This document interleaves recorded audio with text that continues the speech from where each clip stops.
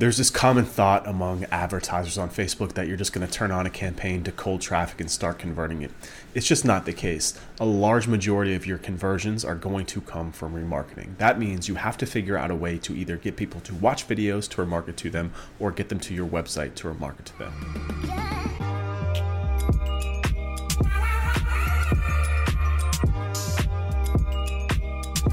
I personally like to use a combination of both. It allows me to capture two parts of the market and then ultimately get my message back in front of them after I've warmed them up, either watching 25% or more of one of my videos or going to a piece of content on our website like a blog or one of our free tool giveaways that we have. So what that means if we want to have success with Facebook ads is that we have to figure out a way to build these remarketing audiences. That means a steady stream of traffic to the website or views to videos. So if you've got a really strong SEO presence and a great blog, then you're getting organic traffic from Google, and remarketing is easy. It's pretty much on autopilot. But if you don't have that, we have to build that. And you can use Facebook ads, obviously, to promote to cold audiences. We do that all the time. We're continuously running blog posts to cold audiences on Facebook, and we're getting clicks. The goal is, though, is to get the clicks as cheap as possible. We're paying an average around $2 per landing page view on Facebook.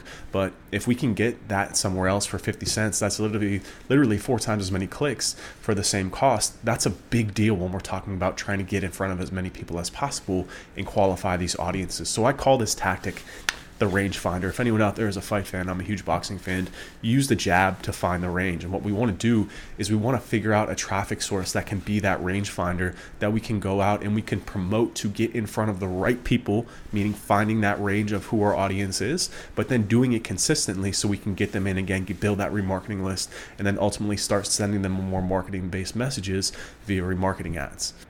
And what I want to share with you guys is the success that we've been having on Twitter as our advertising rangefinder. We're actually getting clicks for around 30 cents for the same piece of content that we're promoting on Facebook for around, again, $2. So we're, again, getting about 6 times as many clicks for the same price on Twitter as Facebook. And what I love about Twitter is the targeting that's available on Twitter is that you can actually go after very specific accounts. So the challenge that we can sometimes have on Facebook, especially when we're advertising with new pages or new businesses, which we're going through right now with our Business Coding is for Losers, I'm having to set up all this stuff from scratch. So this is all fresh in my mind.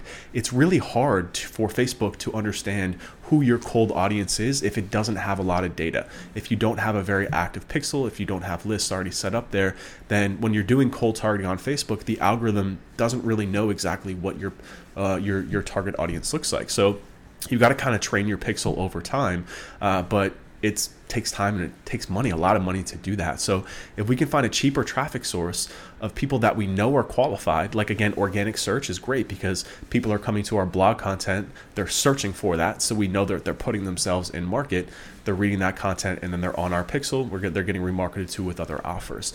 But again, if you don't have that and we don't have the money to pay for that on Facebook, Twitter has been a tremendous source for us because of the ability to hyper target, again, based on accounts that people are following, based on hashtags, based on what people are actually tweeting about. So Twitter is a very effective rangefinder in terms of being able to qualify that audience, get them into our ecosystem, and then get remarketed to. So I'm showing you right now my ad account in Twitter, and you can just see that we're paying about 30 cents per click to this post.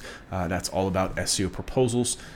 And you can see over here on Facebook, we're paying about $2 for the same amount for the exact same post about SEO proposals. And this has been a very effective tool for us to go out and just continuously get cheap traffic to build that pixel and get new people into our ecosystem. So we're not just draining out our remarketing ads. It's really important that we have this continuous traffic source of new eyeballs so we're not just beating people to death who are on our remarketing lists.